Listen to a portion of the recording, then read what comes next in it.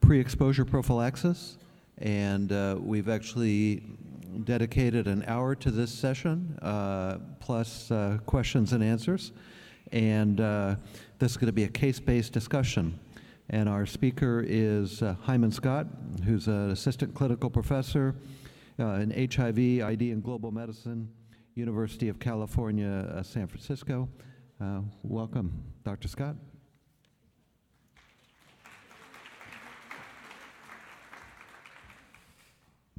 Good afternoon, and I'm excited that we have an hour to talk about PrEP and then answer some questions that folks might have. So let's just go ahead and get started because we have quite a few cases we wanted to go through today. All right, so I have no financial affiliations, and we hope to talk about some epi, talk about the different scenarios for PrEP, and talk about the impact of STIs, and also touch on U equals U. We do a lot of education with our providers within the San Francisco Department of Public Health, where I'm actually primarily based, both locally in San Francisco and in surrounding communities. And STIs continue to come up as a reason for people not wanting to offer PrEP. And so I wanted to make sure we touched on that. So just to review some of the CDC slides, and I really bring these up to highlight the populations where we have the largest epidemic and where we're actually missing PrEP initiations and persistence. So 2/3 of all the new infections are among MSM, and in the United States, it's predominantly among African Americans and Latinx individuals, both for men and for women. And when the CDC has looked at the uptake of PrEP using pharmacy data, it's actually 70 to 75% white males. And that is not where the epidemic is in the United States, and so we have this large gap. And the concern is always that PrEP might exacerbate existing racial ethnic disparities, and then without a concerted effort, we won't close those gaps, but we'll widen them. And as we see essentially that PrEP HIV infections are happening predominantly among millennials, so those under the age of 35, so ensuring that our efforts for outreach and structure of services meet the needs of a population. 10% are over the age of 55, so we can't ignore those individuals who are older, although the age of older keeps dropping down to 40 now in some places, some discussions, but just keeping in mind that we actually have to ensure that we're making sure our services are meeting the needs of young people as well. And this is an epidemic predominantly in the South. We're going to talk about the epidemic in the focus cities and the focus states, but these are graphs that many of you are familiar with, and most of your clinics are probably in one of these deep purple places. So the first ARS question is about same-day PrEP initiation. So do you start PrEP on the same day or wait for test results before prescribing? So A is same day, B is wait, C is something else.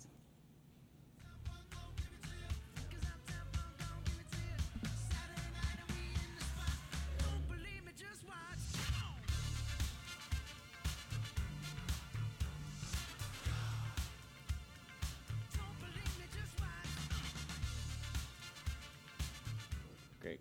So about 41% suggest same-day starts, and more than half wait for the test results, and 7% would do something else. So I just wanted to highlight these data from New York City, where they evaluated what happened when you started PrEP immediately versus waiting to start PrEP.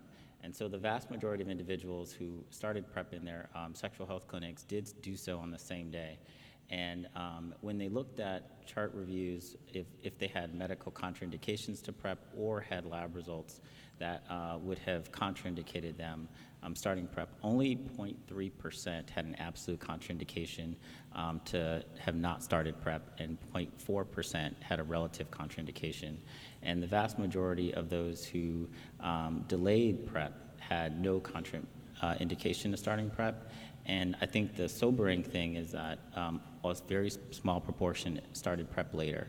So I think the take-home away from this is if you have somebody in your office who is interested in PrEP and willing to take PrEP, having them come back is you're going to lose a lot of people. And I think we've seen this in our clinical settings. I think when you refer people to outside places, that's another place where we can lose individuals. And then now we're starting to get more data that you can do this in a way where you just screen for acute HIV, any symptoms that individuals have, and then draw the labs, start PrEP, and then follow them up. And this does not put the patients at increased risk. All right, so shifting gears, when you prescribe PrEP, how do you prescribe it? 1 month with a return in 1 month for refills, 3 months, asking the patients to come back for refills, 3 months with refills, 12 months, or the sky's the limit.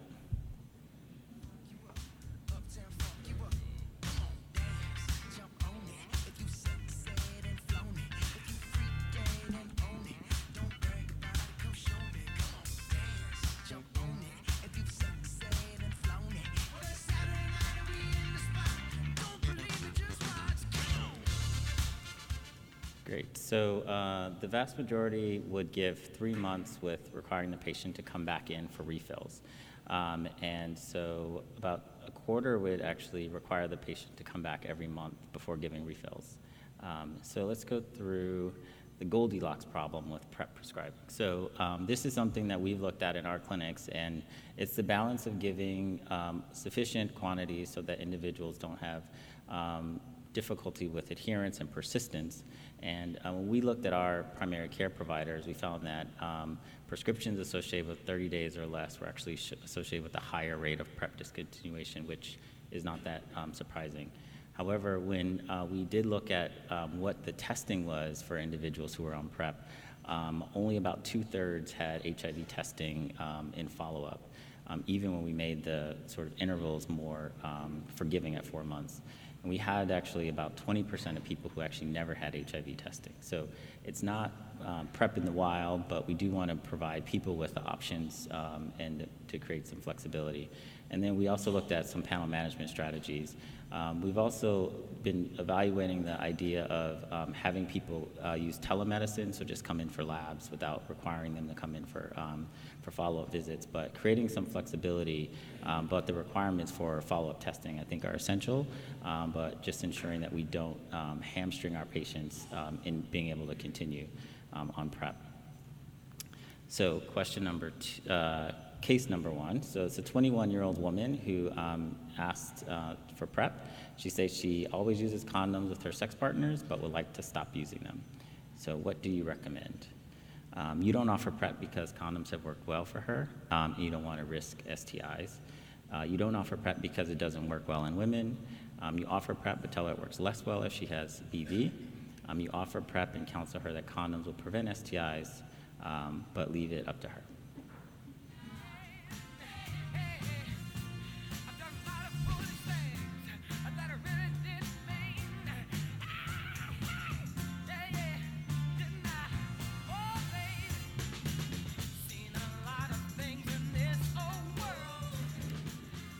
Great. So you offer PrEP and counsel that only condoms will prevent STIs, but leave the condom decision up to her. So that is absolutely the most patient-centered and correct answer, I would say. So just to review the CDC guidelines for heterosexual women. So these are the summary from the 2017 update, and heterosexual women and men are in the center. And I'd just like to highlight that in a high HIV prevalence area or network is an indication for PrEP. So it's a recognition that even despite low individual risk, if somebody's in a high prevalence or area or network, that alone could be an indication.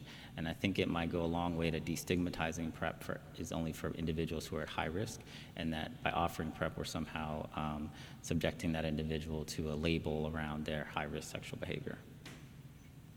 And the question often comes up, actually, given some of the studies around PrEP efficacy in women, about does it really work in women? So this is from AVAC, and it plots on this, on the x-axis is the percentage of participants who had detectable drug levels, so essentially adherence, with high adherence on the right, and then effectiveness with high adherence at the top. And so in the upper right corner are many of the MSM, studies among MSM. So these are the EPRGAY study and PROUD, which showed both high adherence and high effectiveness. And then there's IPREX in the middle at about 44% efficacy. And then in heterosexual discord in couples, there actually was a very high efficacy, and there was also high adherence in those studies. And then there are several studies of heterosexual women where there was no efficacy or actually negative efficacy in the VOICE trials, one of the arms of the VOICE trial, which has led many people to ask the question of, does PrEP work in women? But I think this highlights that there's a linear impact on effectiveness based on adherence, and the adherence was very low in those studies. And understanding what the context of why those women did not take PrEP in those studies, I think is going to give us a lot of insight into how to roll PrEP out in general. So to look at this question, there's been several meta-analyses that have sort of tried to answer this, and this is a result of a meta-analysis that indicates that if it's taken regularly, yes, that PrEP does work, that adherence and efficacy estimates might be different than among men and sex with men or individuals who have exposure via anal intercourse, but that you can see in the bottom with higher adherence that the risk ratio, relative risk, is actually closer to about 75% reduction in HIV acquisition risk. There are some PK data that indicate that there's 10 to 100-fold lower levels of tenofovir in vaginal and cervical tissue compared with rectal tissue, and that tenofovir is cleared more rapidly from vaginal than rectal tissue. And so that more adherence or higher adherence is may be required for women. PrEP is very forgiving for MSM, with 4 doses per week being associated with high adherence, and is likely less forgiving for women. So higher adherence to maximize efficacy is essential. All right, so case 2. This is a 34-year-old man, MSM, has sex with new partners approximately twice per month. He doesn't want to take a daily pill because his sexual exposures are relatively infrequent, but he also doesn't want to use condoms. What would you do? Encourage him to use condoms. His exposure is relatively low, so doesn't he actually even worry about PrEP. Encourage him to take PrEP daily. Have him start PrEP 7 days before he plans to have sex, or prescribe on-demand, or what's sometimes referred to as 2-1-1 PrEP, even though it's not FDA approved.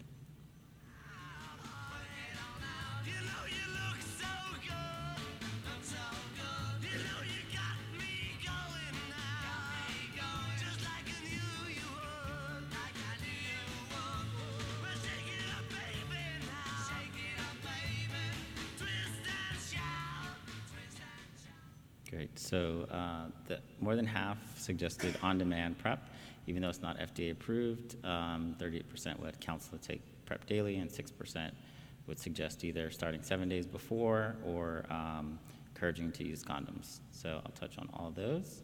So IPREGAY, which has one of the best names in our PrEP trials, is really about taking PrEP 2 to 24 hours before anticipated sex. So thinking about if somebody's able to plan or become very creative in delaying sex if the opportunity presents itself, and then taking 1 pill 24 hours and then 24 hours after that.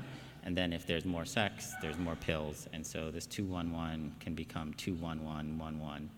Depending on, what type of weekend it was. And so this is something that we found has been really appealing for individuals who are not interested in taking a daily pill. If they have sex a couple of times or a few times a month, they don't want to be necessarily on a daily pill, even when they're not having sex. So these are the data that support this from IPREGAY. So this is a large trial that was done in France and French-speaking Canada. And it had a very high incidence in the placebo arm of about 6 HIV infections per 100 person years. And it had a 97% relative reduction ratio versus placebo. So it has a very low number needed to treat as well. And the median number of pills that were taken in this trial were about 18. But the question came out is that the men in this trial were having a lot of sex. And the question came up in this scenario, if somebody's having less frequent sex, does this actually protect? And so in the overall IPREGAY trial, they had about 10 sex acts per month and took about 15 pills during that time. In the sub-analysis, there was about half the frequency of sex and slightly lower, but not quite half the number of pills taken. So even though their person years of follow-up was much smaller, they actually did not see any HIV infections in those who were on this regimen with less frequent sex reported, and the incidence was similar to the placebo arm overall. So it does provide data and suggestion that this actually does work for individuals who have sex less frequently, and that the impact in IPRGA was not just because people were taking a lot of pills anyway, because they were having a lot of sex, so they were essentially on daily PrEP with lower adherence. So the CDC currently recommends daily PrEP only. It's only licensed by the FDA for this indication. IAS USA does recommend 211 as an alternative to daily PrEP, and daily PrEP, for some of the reasons we talked about, is only recommended option for cis women and people who inject drugs. I think that for trans women who are having anal sex only, that 211 would be an option. It's not something that's been studied. There are very few to no trans women in the IPRGA trials, but we don't have any suggestion that the PK would be any different for trans women, although there may be some implications for gender-affirming hormones. So there's a lot to consider, because we do know that about 30% reduction in tenofovir levels that occur with some of the gender-affirming hormones. So we have had a lot of efforts to evaluate whether 211 might be effective in increasing uptake, and in one of our sexual health clinics, it's actually often offered even-handedly to patients who are coming in to access PrEP, and there's about 30% of individuals who decide that that's the primary option that they want to use, and then they actually subsequently flip to daily and then flip back. And some individuals on daily decide that they want to do 211 depending on their seasons of risk. So this is how we sort of think about it. So who can use PrEP daily in 211? So daily PrEP is really for anyone. And 211 has only been studied in MSM. For chronic Hep B, daily can be safely used, but 211 can trigger a flare. There's some planning that's required for 211 versus daily, where there's really no planning needed. And this idea of forgiveness. So 211 is less forgiving or not forgiving compared to daily PrEP, which has more forgiveness, particularly for MSM. All right, so question 3. A 48-year-old MSM with hypertension comes in requesting PrEP. He has multiple partners, frequent sex and frequent STIs. His creatinine is 1.7 and creatinine clearance is 61. What would you do? Prescribe daily TDF, prescribe daily TAF, prescribe every other day TDF, prescribe 211 TDF. Tell them to use condoms.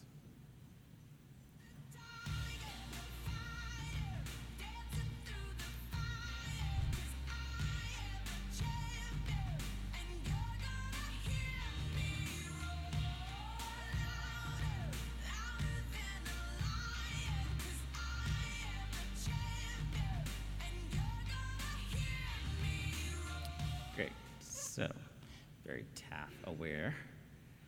So just want to review some of the renal effects of Truvada or TDF. I think with the approval of TAF that there's been a reevaluation of some of our approaches to using TAF, both in treatment and also as we consider how or if we're going to use this for PrEP, given the data now that we have from the Discover trial, which I'll touch on in a second. So just to step back and look at the renal effects of TDF, in Olay and in the Kaiser study, that there was a risk for negative renal effects, particularly if the eGFR was less than 70, if somebody had a baseline eGFR that started out below 90, or if they were older, so over the age of 40 to 50 years old. In Partners PrEP and Partners Demo, that there was no difference in renal effects in follow-up testing, that most of the creatinine clearance changes are transient and not confirmed later. And in the Thai IDU study, they actually saw no effect on creatinine, and that this seemed to be age dependent. And when stopping PrEP, the creatinine often reverted back to baseline, and in both clinical, I think our clinical experience, and in the trials, rechallenging individuals has often been successful. And so IPRGA actually has looked at this idea is lower exposure to TDF associated with lower risk of having a EGFR change. And the bottom line was, yes, if you had fewer than 15 pills in the Ibrigay study, you had a lower change in your EGFR compared to those who were taking it more regularly, which is not that surprising. And now we have Discover. So Discover trial was a trial of about 5,000 MSM in the US, Canada, and Europe. And two caveats to the Discover trial is that it really under-recruited African Americans. There was a very low proportion of African Americans in the trial, and there were very few trans women. And there were, of course, no cis women in this trial. But this was a non-inferiority trial, and it met its non-inferiority benchmarks. As you can see, there were 15 infections in the TDF arm and 7 infections in the TAF arm. And so it met its non-inferiority outcome for the primary. There was no difference in adverse events or adverse events that led to discontinuation. They also looked at the renal safety data. This is 48-week data. 96-week data actually just came out from the study in Europe, which essentially shows the same findings, but there was a small difference in EGFR calculations for the TDF arm versus the TAF arm. And if you look at the percentage and the changes, these are coming to like 2 or 3 creatinine clearance points. With a group that's young and has a creatinine clearance that's high. So the clinical relevance of this, I think, is questionable, and they did not see any serious difference between discontinuations. The other aspect of Discover, which is now coming out in the 96-week data, is that there was a 1.7 kilogram weight gain in the TAF arm and a 0.5 kilogram weight gain in the TDF arm. So when I'm counseling my patients on potential side effects, I also include the fact that weight gain is higher in the TAF arm compared to TDF, which has some impact on whether or not they want to switch. So this is the data from IPREX that looked at what was the incidence among individuals based on the number of doses that they took per week. This is based on dry blood spots, so these are average doses in a month. And that essentially if somebody was taking 7 pills a week, that estimated efficacy was 99%. If it was 4 pills a week, it was 96%. And if there were 2 pills a week, the estimated efficacy is still 76%. So remember overall in IPREX that the efficacy was about 44%. But this is the forgiveness that TDF has for MSM. And the question that I wanted to also touch on was this STIs and the efficacy of PrEP. So in several RCTs, there's been no evidence that having more STDs was associated with a decrease in the efficacy of PrEP. And that was both in IPREX and in Partners PrEP. And in open label studies in PROUD, there was no difference in the efficacy of PrEP. In the PrEP demo study, there was no efficacy change from PrEP. And what I tell providers is that if you're not seeing a lot of STIs, you're not reaching the right population. That we are seeing this resurgence in STIs, and I think that there's this desire to attach that resurgence to PrEP, but it actually predated PrEP. In San Francisco, we've seen this decoupling of the HIV epidemic from the STI epidemic. So we've seen a rise in STIs before PrEP was available, even as we saw a decline in our HIV diagnoses. And that with increased screening and with reaching the populations who might not be coming in for regular testing, that we're going to be seeing a lot of STIs. So the opportunity to diagnose and treat STIs actually, from some modeling data, suggests that we could reduce incidence of chlamydia and gonorrhea by 30 to 40% just by more frequent screening and treatment of asymptomatic infections. And so I think we should expect to see STIs if we're reaching a sexually active population that has risk for HIV, and that we have been able to turn the curve in HIV with the use of PrEP in many places because we have PrEP to be able to do that, and that we also need to consider what's needed for STIs. And we have some studies that are looking at doxycycline has impact on syphilis and chlamydia. There's a vaccination that might have some efficacy for gonorrhea. And so thinking about what are the biomedical interventions that we might need for STIs in addition to PrEP, and not allow concerns about STIs to undermine our efforts to get PrEP to those who might most benefit. And so this is some data that's looked at the effect of PrEP on STIs. So the bacterial STIs are increasing over time, but to highlight that this predated PrEP, and that there is some risk compensation among individuals who are on PrEP. For a lot of individuals who have risk for HIV, their primary driver for condom use is concern about HIV, and if PrEP alleviates that concern and then anxiety, which I think has positive sexual health impacts, that there's likely going to be less condom use.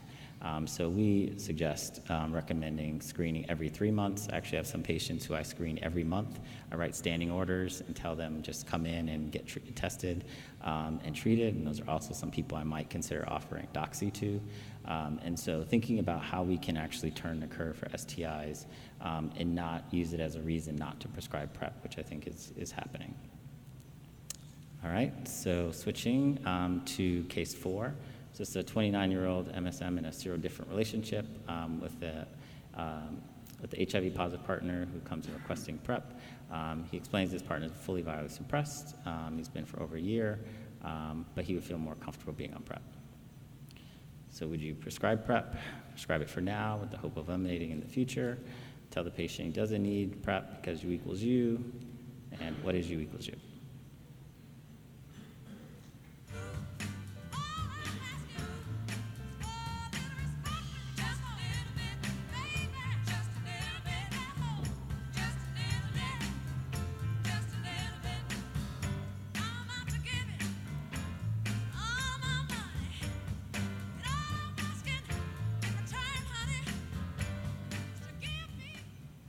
Great. So 71% suggest prescribing PrEP.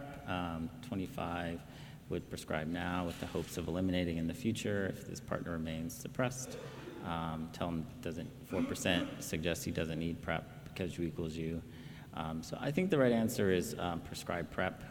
This question stem didn't get too much into the weeds, but I think that even with it, so I'm going to talk a little bit about the U equals U data, but there were HIV infections in both HPTN 502 as well as in the partners PrEP and some of the other trials, so that there are outside partners that patients have, and that the request for PrEP might be an indication about that, even if it's not explicitly stated.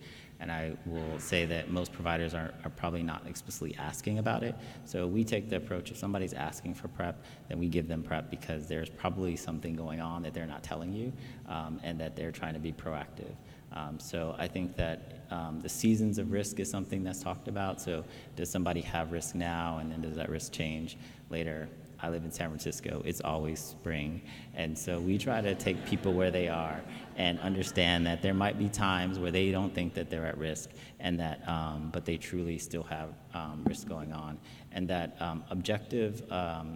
subjective self-assessments of risk among MSM is universally poor. And so whenever we compare objective measurements to what individuals perceive their risks are, that there's a tremendous discordance. And we've seen eight HIV infections among our PrEP cohorts who have discontinued PrEP. And when we've talked to them, many of them felt like they were no longer at risk for PrEP. And so we have to balance patient-centered approaches with the reality that we want to encourage individuals to use all the tools that they have at their disposal. And PEP is underused as well, so not to forget about PEP. And most of our PrEP clinics are also PEP clinics now, because you're going to identify individuals who have risk, who either discontinued PrEP or are trying to initiate it. All right, so just a quick overview, 052, I'm sure everyone's well aware of this. And so there were 3 infections in the immediate arm and 43 in the delayed arm, with the efficacy of 93%. I love to show this data because these were the couple studies that looked at MSM and provided the data for us to really push U equals U. In the bottom, there is 0, 0, 0. Like, there are very few trials where we have seen, and for prevention, 0, 0, 0. Not even the PrEP trials. There were infections in all the PrEP trials. And so this is a powerful statement that I use with my patients to say that if you are virally suppressed for, at least on treatment for at least 6 months and virally suppressed continually, you can use condoms for pregnancy and STI prevention, but you do not need to use condoms for HIV prevention. And that is an evidence-based statement that we can tell our patients that for many is transformative. And so I think that the slowest uptake of that type of acceptance has actually been among providers, and that's been our experience in our clinical settings. And so really supporting the data that there are no other studies that I know of for HIV prevention that have zeros across the board, not even the PrEP trials. So this is a statement that CDC has put out. Many jurisdictions have also sort of signed on to this. City and County of San Francisco has done so as well. And I like to also highlight condom effectiveness. I think there's a lot of approach for supporting condoms, and condoms are an important tool for people to use, but their efficacy and effectiveness among heterosexuals is about 71 to 77%, and then among MSM, it was about 70% effective. So this Jade's article in 2015, I think one important insight to this is 100% condom use. This is not 99, 98, or 95. Because if there was not 100% condom use, this is all self-report, it was as effective as not using condoms at all. And so when we think about what somebody's perception of their risk is, 95% versus 100 doesn't seem like a big difference. But in the clinical trials that were used to devise these data, it actually was associated with no protection in HIV acquisition. And then the last point I wanted to make about this is there's still a lot of desire to counsel individuals. So in the absence of PrEP, counseling about risk reduction does not work. Does not work for MSM, does not work for heterosexual individuals. There's both observational and now randomized controlled clinical trial data that when you provide counseling for risk reduction counseling alone did not reduce subsequent STI acquisition, and that for MSM in the study called AWARE that was published in JAMA, there was actually a 15% increase in STI acquisition for MSM. So not only does it not work, it actually might be doing harm for MSM. And so I think it's a study I like to highlight because I think it shows that we have this attachment to doing some things that might actually not be working. And then when we look at, this was a study that was presented at CROI, not this past year, but the year before, that PrEP use actually among HIV-negative partners of our patients in our HIV clinics is actually quite low. And so we've made the effort to try to encourage our patients who are living with HIV, if they have HIV-negative partners, to refer them in actually as a sort of peer referral in for our clinic for accessing PrEP. So I think we have this tremendous unmet need in a population that potentially our patients whose partners are uninfected might be able to access. And for U equals U, the question comes up as like, are you actually you? And this is data that was presented in CROI and looked at self-reported versus actual viral load data among men who stated that they were undetectable, and that 53% of those who said that they were undetectable actually were undetectable versus the remainder who actually were not, based on red blood spot. So I think that it gives us some pause around engagement in care and the impact on self-report versus actual viral load data. All right, so case 5. This is a 28-year-old HIV-negative woman who's in a serodifferent relationship with HIV-positive man. He's newly diagnosed and not yet stably virus suppressed, and they want to have a baby. So what do you recommend? Wait for the male partner to become virally suppressed for 6 months. Use PrEP, it's safe periconception and in pregnancy. Don't use PrEP, its safety is unknown. Use sperm washing instead, or do something else.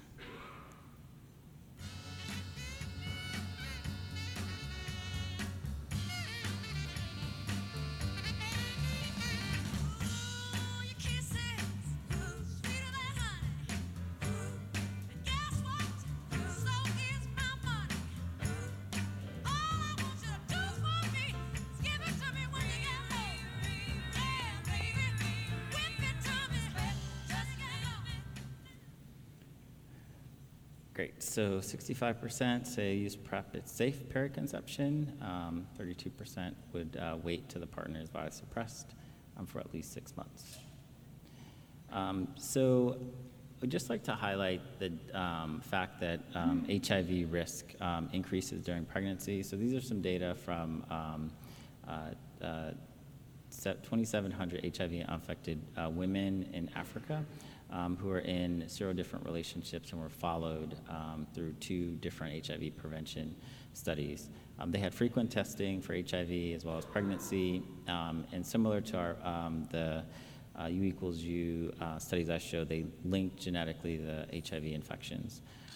And so the graph on the right, I just wanted to highlight, in the black is those who are non-pregnant, and then in the light gray to darker gray, it actually goes from early pregnancy to late pregnancy to peripartum, and that it's compared to non-pregnant women, early pregnancy was associated with higher, and then that risk actually increased over time, and that even after conception, the risk of HIV acquisition actually continued to rise.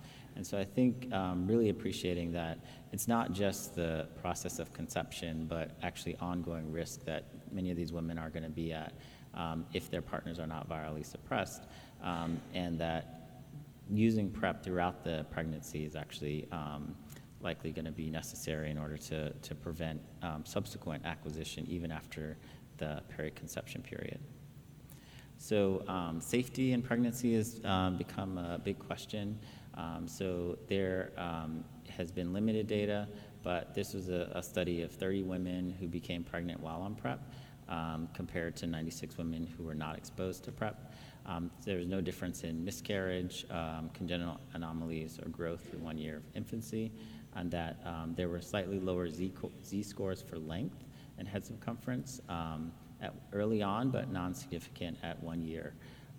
I think with a lot of the concern about the role of dolutegravir and neural tube defects, I think there's going to be a lot more review of data as PrEP has been rolled out in demonstration projects, but we don't have any evidence that PrEP is associated with TDF is associated with worsening birth outcomes for pregnant women. So we do offer PrEPception, so use of PrEP around periconception, but also highlight the need to often continue this beyond the delivery, because even in the postpartum period, if the partner is not virally suppressed, that's actually the highest risk for subsequent acquisition of HIV.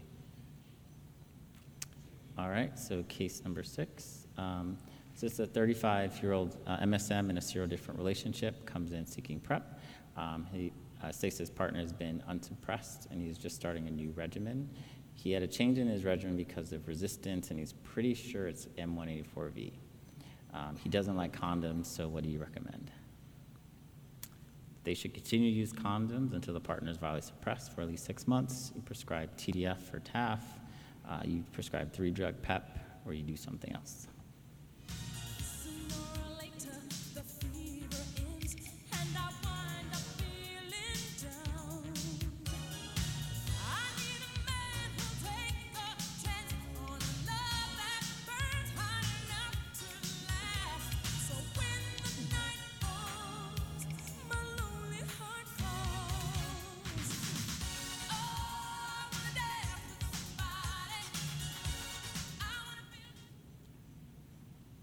So 60% of people were comfortable prescribing TDF or TAF, about a quarter would prescribe PEP, and 12% would suggest continue to use condoms, and 4% something else.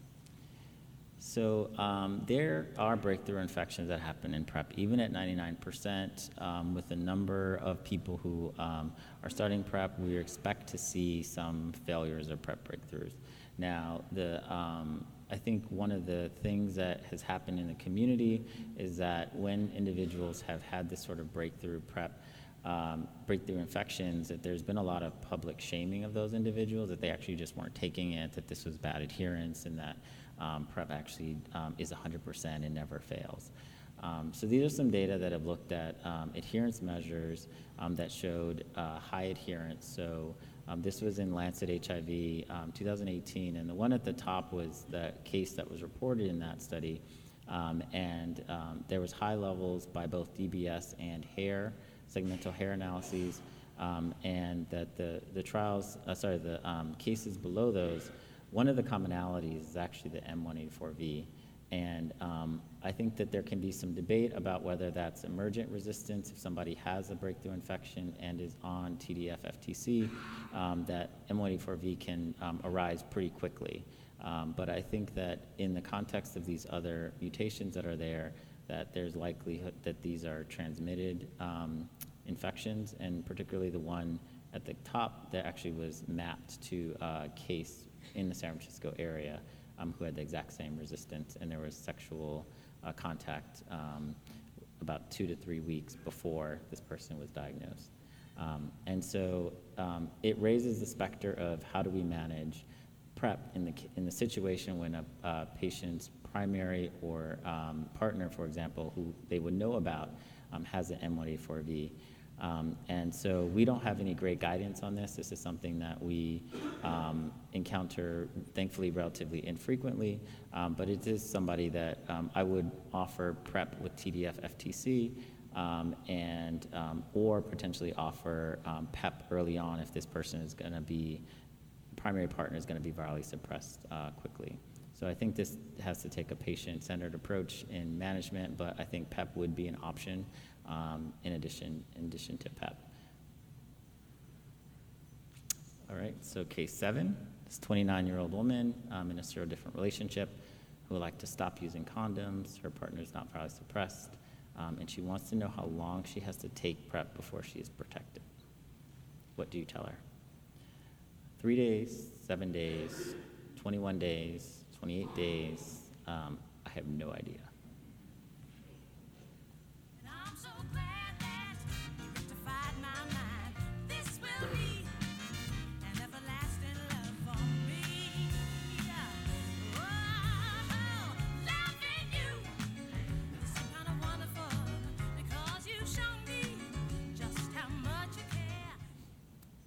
So 45% suggest, I wanted to say this looks like the middle finger that Dr. Zag was talking about yesterday.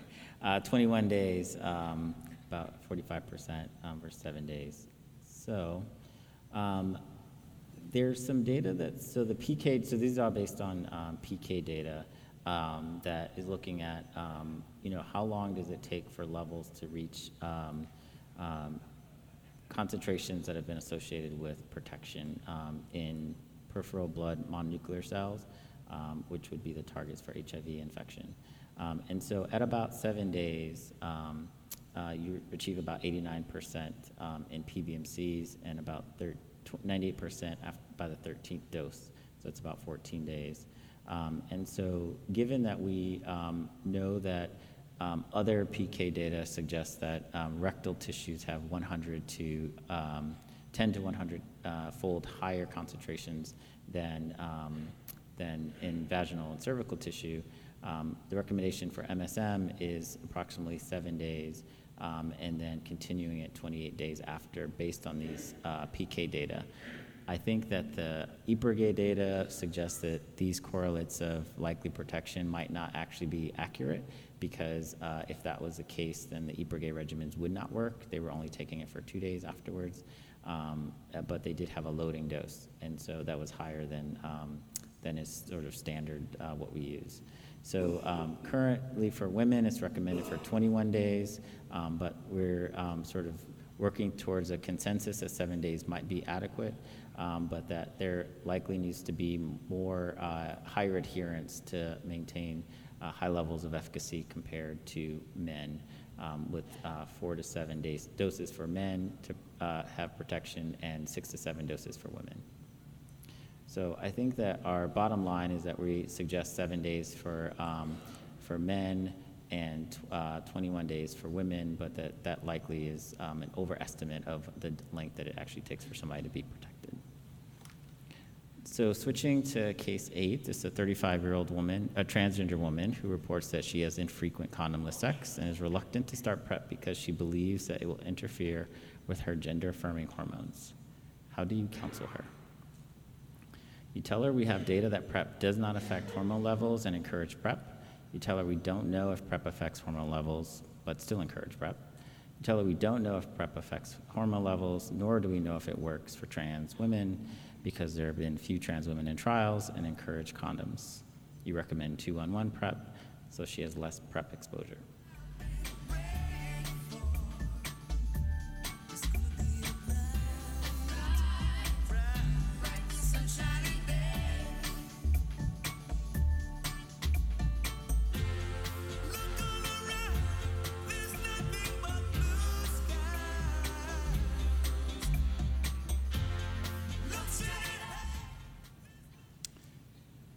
So 66% said would tell her that we have data that PrEP does not affect hormone levels and encourage PrEP use.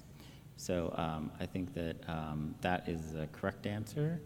And there have been several PK data studies of trans women, comparing them to MSM, and the bottom line from the small studies that have been done, there's 2 additional studies that are ongoing. Hope to have some data for, probably presented at CROI or IAS next year. But essentially that PrEP does not impact hormone levels among trans women, and that hormones do reduce PrEP levels, but only slightly, and they still maintain above what we estimate to be the protective levels. And so it's about a 10 to 30% decrease in PrEP levels that we see with gender-affirming hormones in the trials that have been done so far. This is an example of one of them that was done out of Johns Hopkins. And so these are for daily PrEP, so we have no idea of how this might impact those who are on-demand PrEP, so 2-on-1, because exposure is likely going to be lower in 2-on-1, and we don't know that if that reduction that you would see from gender-affirming hormones might negatively impact efficacy of 2-on-1. So this is what we use to counsel trans women who are interested in PrEP if they don't want to start daily PrEP. Because it is something that for a lot of individuals who don't want to take a daily pill, 2-on-1 does offer another option. So in IPREX, there were about 339 participants who identified as trans women, and similar to MSM, if there was detectable tenofovir in the blood, there was no infections among those women. However, detectable levels was actually quite low, at 18% among that group, and that many trans women expressed concerns about these interactions. And I think this is an interesting question as we try to answer this, because this came from the community, this came from trans women who expressed these concerns, and now that we're starting to get some of the data to answer those questions that have been raised to us. And then, as I mentioned, there's several studies that are going on. Hopefully we'll have additional data in the next couple of months to support PrEP uptake among trans women. All right, case 9. So you have a 31-year-old patient on PrEP who comes in for his routine quarterly lab tests. His 4th-generation antibody test comes back positive, but the confirmatory test and viral load come back negative. What do you do? So you repeat the test, but continue PrEP as you assume the 4th-gen was false positive. You repeat the test and stop PrEP, but start ART for acute HIV infection. You repeat the test and stop PrEP until you can determine what the infection status is, or you do something else.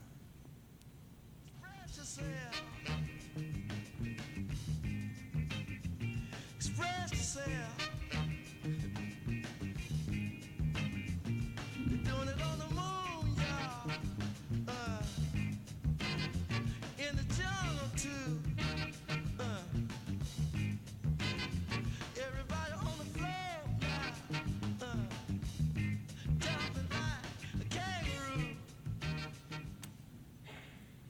Great, okay, so have a spread here. So 40% would repeat the tests and stop PrEP and start ART.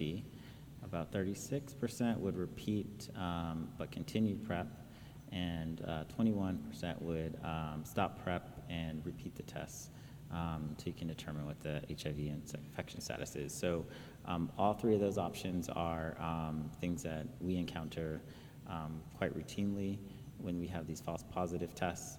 And so just a recap of the FEBIG stages, and so from acute infection, where you would have a negative HIV antibody test and a viral load, and after about FEBIG 2 to 3, you start to have antibodies develop and detectable on some of our more sort of third and fourth gen antibody tests.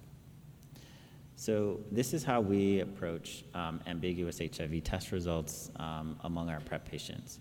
So this is adapted from John Michel Molina, who gave a presentation about this at CROI. So with the quarterly HIV PrEP screening, we have a positive screening test, and we want to confirm the presence or absence of infection by repeating the test. So we use serologic testing and RNA testing, and we actually recommend using another manufacturer's test for that repeat testing if that's available. And then how do you manage any antiretroviral drugs? So there are three primary options. You can continue PrEP, particularly if they were adherent. It maintains protection, but actually increases the risk of resistance if somebody actually truly is infected. You can stop PrEP, which would facilitate the diagnosis, but you actually, if they aren't infected and they're still at risk, then they might actually acquire an infection during that time when they're off PrEP. And you could start ART, but you might have drug-related AEs. I think this is less of an issue with our highly tolerable regimens now, but it might make confirming the diagnosis more difficult. So we've gone down all three of these depending on what the patient preferences are. So I think a lot of this is actually driven by the patients and how comfortable they feel with either abstinence, if you're going to stop PrEP to reassess HIV status, and the risk of what that diagnosis might have for them and what it might mean for them if you start ART and plan to continue that ongoing. And so I think that however you get to that decision about whether to continue PrEP or stop PrEP, but I think all these are options, and that just because you have a positive HIV test doesn't mean that you have to stop PrEP. Just a reminder that there is a CDC PrEP line, which is available during the day for sort of help adjudicating these cases. So we get cases from all over the country. There's actually a case in DC of exactly this, and the decision actually was to stop PrEP as they try to assess the HIV status, because that was what fit best for the patient. So I'm just going to turn to a little bit about the future of PrEP. What is most exciting to you about the future of PrEP? Long-acting injectable cabotegravir, long-acting injectable rilpivirine, oral FDA or MK-8591, broadly neutralizing antibodies, vaginal rings, or RWHAP.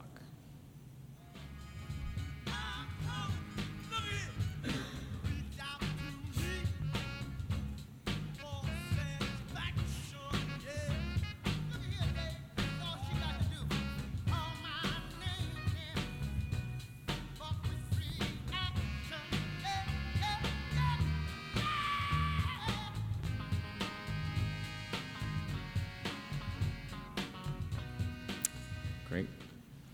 So the here and hopefully very near future, when we have injectable cabotegravir for treatment, seems like the most exciting. So just to recap some of the future of PrEP, of what's going on. So we have the dapivirine ring studies, which are working their way through the European equivalent of the FDA for approval. So they showed early efficacy of the dapivirine ring. In the trials, it was about 30%, but in the open label extension, it's actually higher. This is the prevention efficacy that we often see, and this has been seen in PrEP as well. And there's a evaluation of multi-purpose technology, so combining PrEP with contraception and anti-STD, and then looking at some rectal douches as well, which are under development. The long-acting ART options include cabotegravir, which is being evaluated in 2 large trials in the HIV Prevention Trials Network, HPTN 083 and 084. I think that there is no magic bullet, I think, is the bottom line about all of the PrEP approaches. So this is for individuals who, if it shows efficacy, it does require taking a daily pill for a period of time. There is this very long pharmacologic tail that actually seems to be longer in women than in men, and can persist for well over a year. And that there may need to be other agents and other methods of delivery, including implants, which might be able to be removed. And the MK-8591 is one of those options that's being evaluated for sort of implants. So looking at HIV vaccine, I think this has been some interesting, exciting work in the clinical trials. So there's 2 efficacy trials now in sub-Saharan Africa. There is one trial now. Since I submitted these slides, they've actually started enrollment. The first enrollment was actually in Houston of an AD26 HIV vaccine. And so there is real hope that if one of the trials in sub-Saharan Africa, for example, shows efficacy, that it would be approved by the regulators in South Africa. And then passive vaccination with monoclonal antibodies is being evaluated. There's a large efficacy trial in sub-Saharan Africa and one in North and South America called the AMP trial that uses broadly neutralizing antibodies that are infused or injected. We were a site for this trial, and I think there's a lot of concern up front about whether this is focused on MSM and trans individuals. So it's one of the first trials that's actually open to trans men. And there was real concern about whether people would actually come in and do this. And universally, it was there was so much interest in it that we almost ran out of study product. So they actually had to slow the trial down because there was so much interest in the community for this. And I think a lot of it was driven by the availability of PrEP and people's engagement in prevention. But I think that we can't presume to know what people want because people are often interested and excited about new opportunities and new things for prevention. So these are some of the implants, and so there's the implant on the upper left, and then there are some microneedle delivery systems that are being evaluated as well.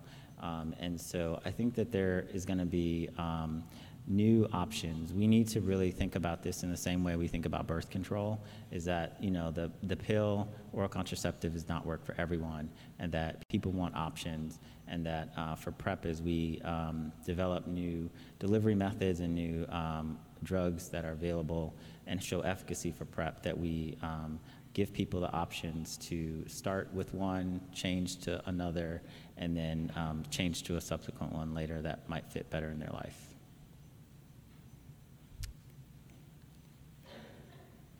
So I'm either out of time or I'm not working for advancing.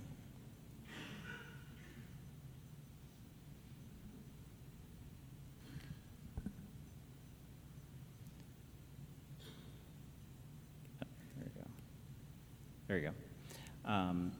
And so these are just some of the benefits of sort of the implantable devices versus oral dosing, which you can see in purple. The doses go high above what we would hope would be the sort of safety targets versus the implantable devices in green, which sort of stay in this sort of sweet spot right in between sort of not overshooting the safety targets, but staying above the efficacy targets, and that some of the subcutaneous or IM injections actually also peak. And so just really highlighting the advantages of using an implantable device compared with oral dosing.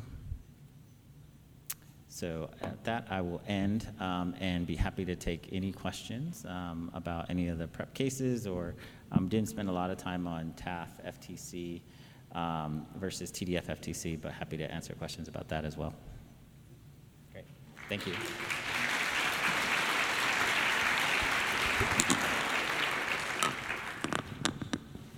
All right.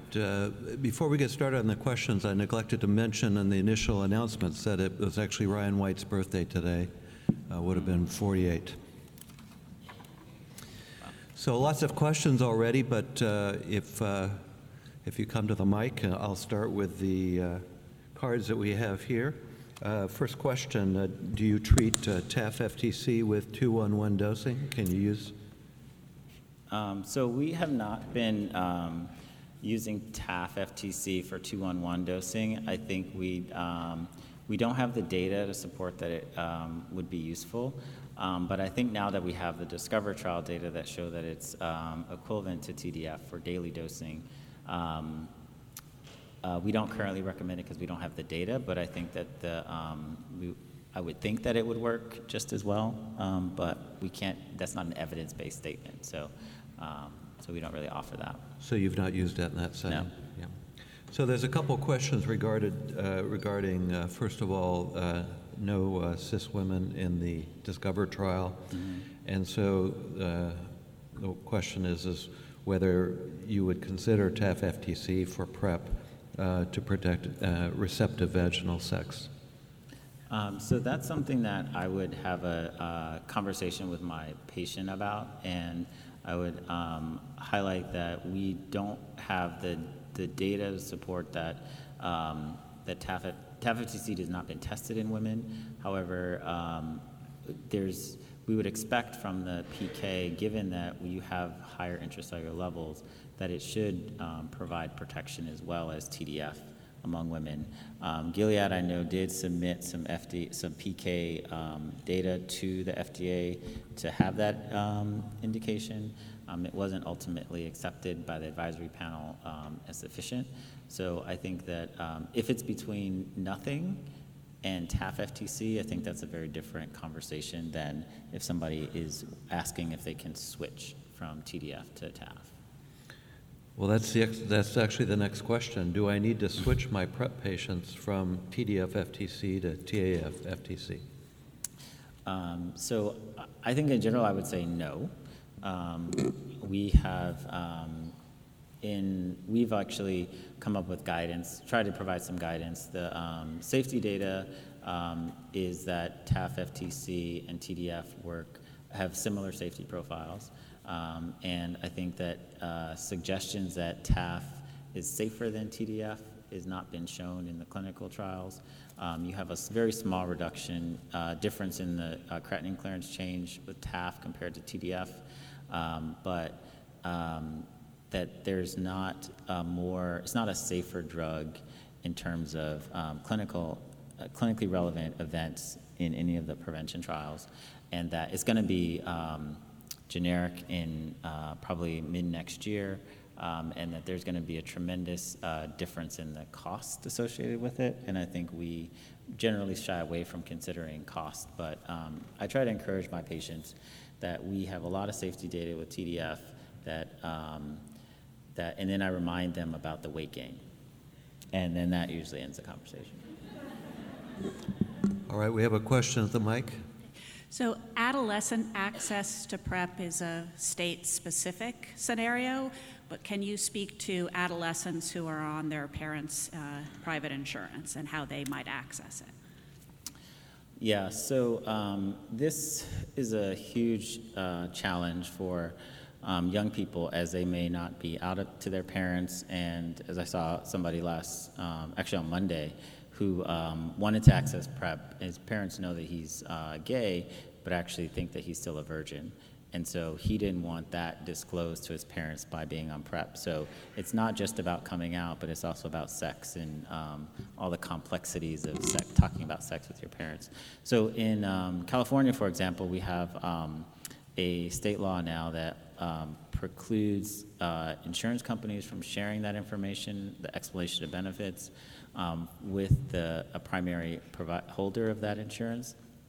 And so I think that that's one example of a policy that was very helpful in supporting there isn't enforceable, and there There are penalties if that happens, but if that happens to a young person, then that can be very traumatic and problematic. So what we've done with some of the resources in San Francisco, actually, we've purchased Truvada, and we have a youth emergency fund where we give it to them for free, because until we can get all these things worked out, because we were seeing diagnoses among young people as we were trying to get them access to PrEP, and this was a huge barrier for them, and all the details hadn't been worked out yet. Who funds the emergency fund? We bought it, the San Francisco Department of Public Health. I wanted to just throw out the idea that maybe 340B funding could be allowed for that specific use, in terms of just trying to think of ways in which all of us can access PrEP for teens. And I also think that the Gilead Medication Assistance Program that is now sort of being supported by CDC, like, I think I would also advocate that that should be a special carve-out for young people under the age of 26 to be able to access this for free, regardless of insurance, because they do technically have insurance, but that does not mean they have access. Do you have any strategies for retaining patients? We have a much higher loss to follow-up compared to our HIV-positive patients. Yeah, so we have, in many of the trials, actually, there's been PrEP persistence or continuation is about 50% at 6 to 9 months. And so in most clinical settings, a lot of people get lost very quickly. And I think a part of it is that, if you are accessing this for prevention and not for sort of disease-specific care for HIV, like, you're going to have a different threshold for how much of the hassle of going through the medical system you're going to deal with. And I think that's what we're seeing with PrEP. When we interview our patients who sort of get lost. So what we try to do is create as much flexibility as we can. So we have navigators that work with our patients, and so I tell them, if I have a 27-year-old who has no other medical problems, he doesn't need to see a physician every 3 months. Like, he can come in and get his labs. I can talk to him about any clinical concerns, but most of his needs are going to be around adherence and support, and so that can either be done on the phone or via other staff who might be in the clinic. So just encouraging and requiring them to come in for testing every 3 months, but then all the other visits actually happen remotely.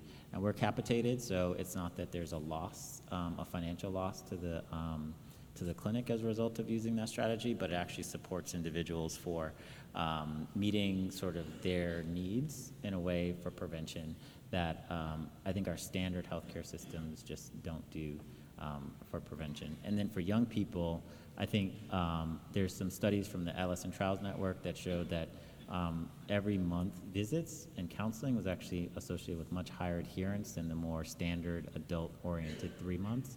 And so we created more intensive support for young people because they are going to be the epi data, that's where a lot of our infections are happening and where a lot of the needs are, and these unique barriers that are not addressed in many clinical settings. Great. Question? Okay, I think you just kind of answered my question. Do you have any ideas, thoughts, strategies in terms of getting more young African American MSM at risk on PrEP? We know they have the lowest uptake right now. Yeah, so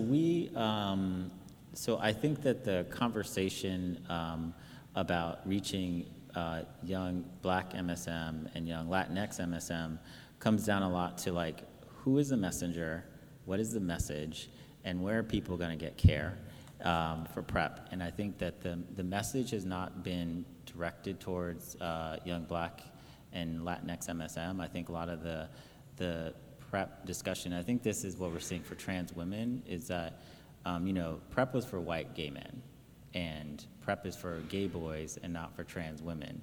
So these are the messages that we're sending out through the ads, through the campaigns, and who is represented in those campaigns, who's talking about PrEP in those campaigns. And in our community, a lot of the PrEP uptake actually was not providers. That was early on, providers saying, oh, we think that you might benefit from this. A lot of it was actually people talking to their friends and partners. And in some places in San Francisco, it actually became, oh, I want to get on PrEP because all my roommates are on PrEP and all my sex partners are on PrEP. And then it became, I need to be on PrEP because nobody will have sex if I'm not on PrEP. And so it really was this engagement within the social and sexual networks that drove it. And that has not happened with African Americans. It has not happened with Latinx, particularly MSM. And, in many ways, this is all predictable.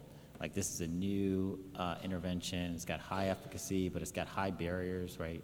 This is not like just HIV testing where there's been a lot of community-based approaches. This is all within medical settings that already have disparities, already have barriers, and that we're overlaying this into that where somebody doesn't actually need to come in for care.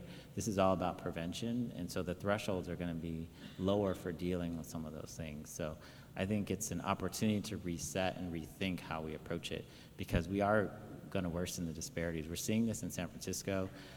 The majority of our infections now are among African Americans and Latinx individuals, even though our numbers are going down. So we might achieve towards our ending the epidemic, but we might worsen the disparities as a result of it. Thank you. Next question. So I have a similar concern with regards to my African American women. I have several that have had the STDs. Clearly they're at risk, and I get a frequent report of, well, I've talked to my friends about it, and we've heard there's bad things with that drug. Your slides regarding the safety of it in pregnancy, the slides regarding the safety period are helpful. Have you engaged strategies to engage that group of individuals who have an increasing HIV risk?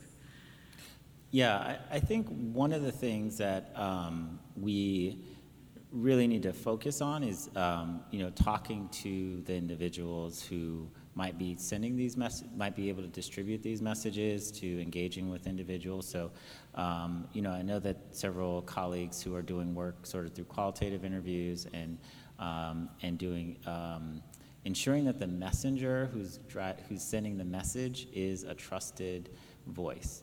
And I think for a lot of MSM, this has been their trusted friends and families who have access to that information that not all the folks who would be having this discussion have access to.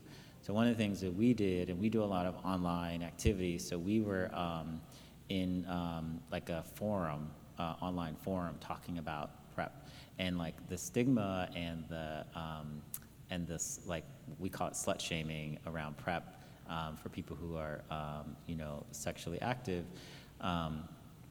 was coming from the community, and there was community efforts to check that. But without access to the information, people don't necessarily feel like they have the tools to counterdict what's being said.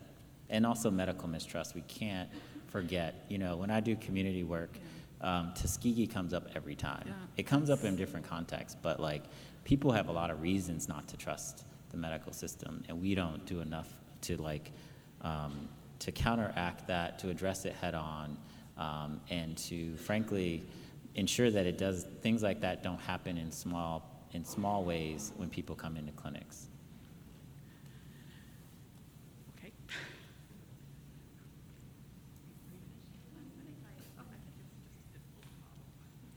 And in a community with a low incidence of HIV, but a very high incidence of other sexually transmitted disease and lots of hepatitis C and lots of IV drug abuse, what level of incidence would you start treating these people with the high-risk behaviors?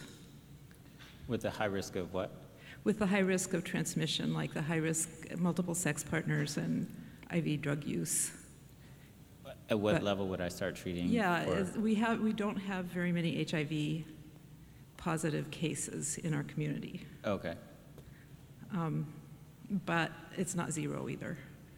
And there's just a wildly high level of risky behaviors, and I don't know where to jump in.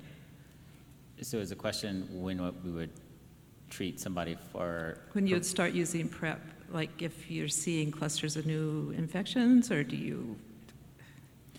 So I've been an advocate of, I said this at a meeting with CDC, and they didn't really like that. I said it, but I think one of the biggest ways to address some of the stigma is just I said offer PrEP to everyone. So the idea of offering it to everyone, and perhaps maybe just doing the education where you educate everyone about it. Because I think that we are really poor at really recognizing the risk that somebody has, and individuals are also are not very good at self-assessing their risk.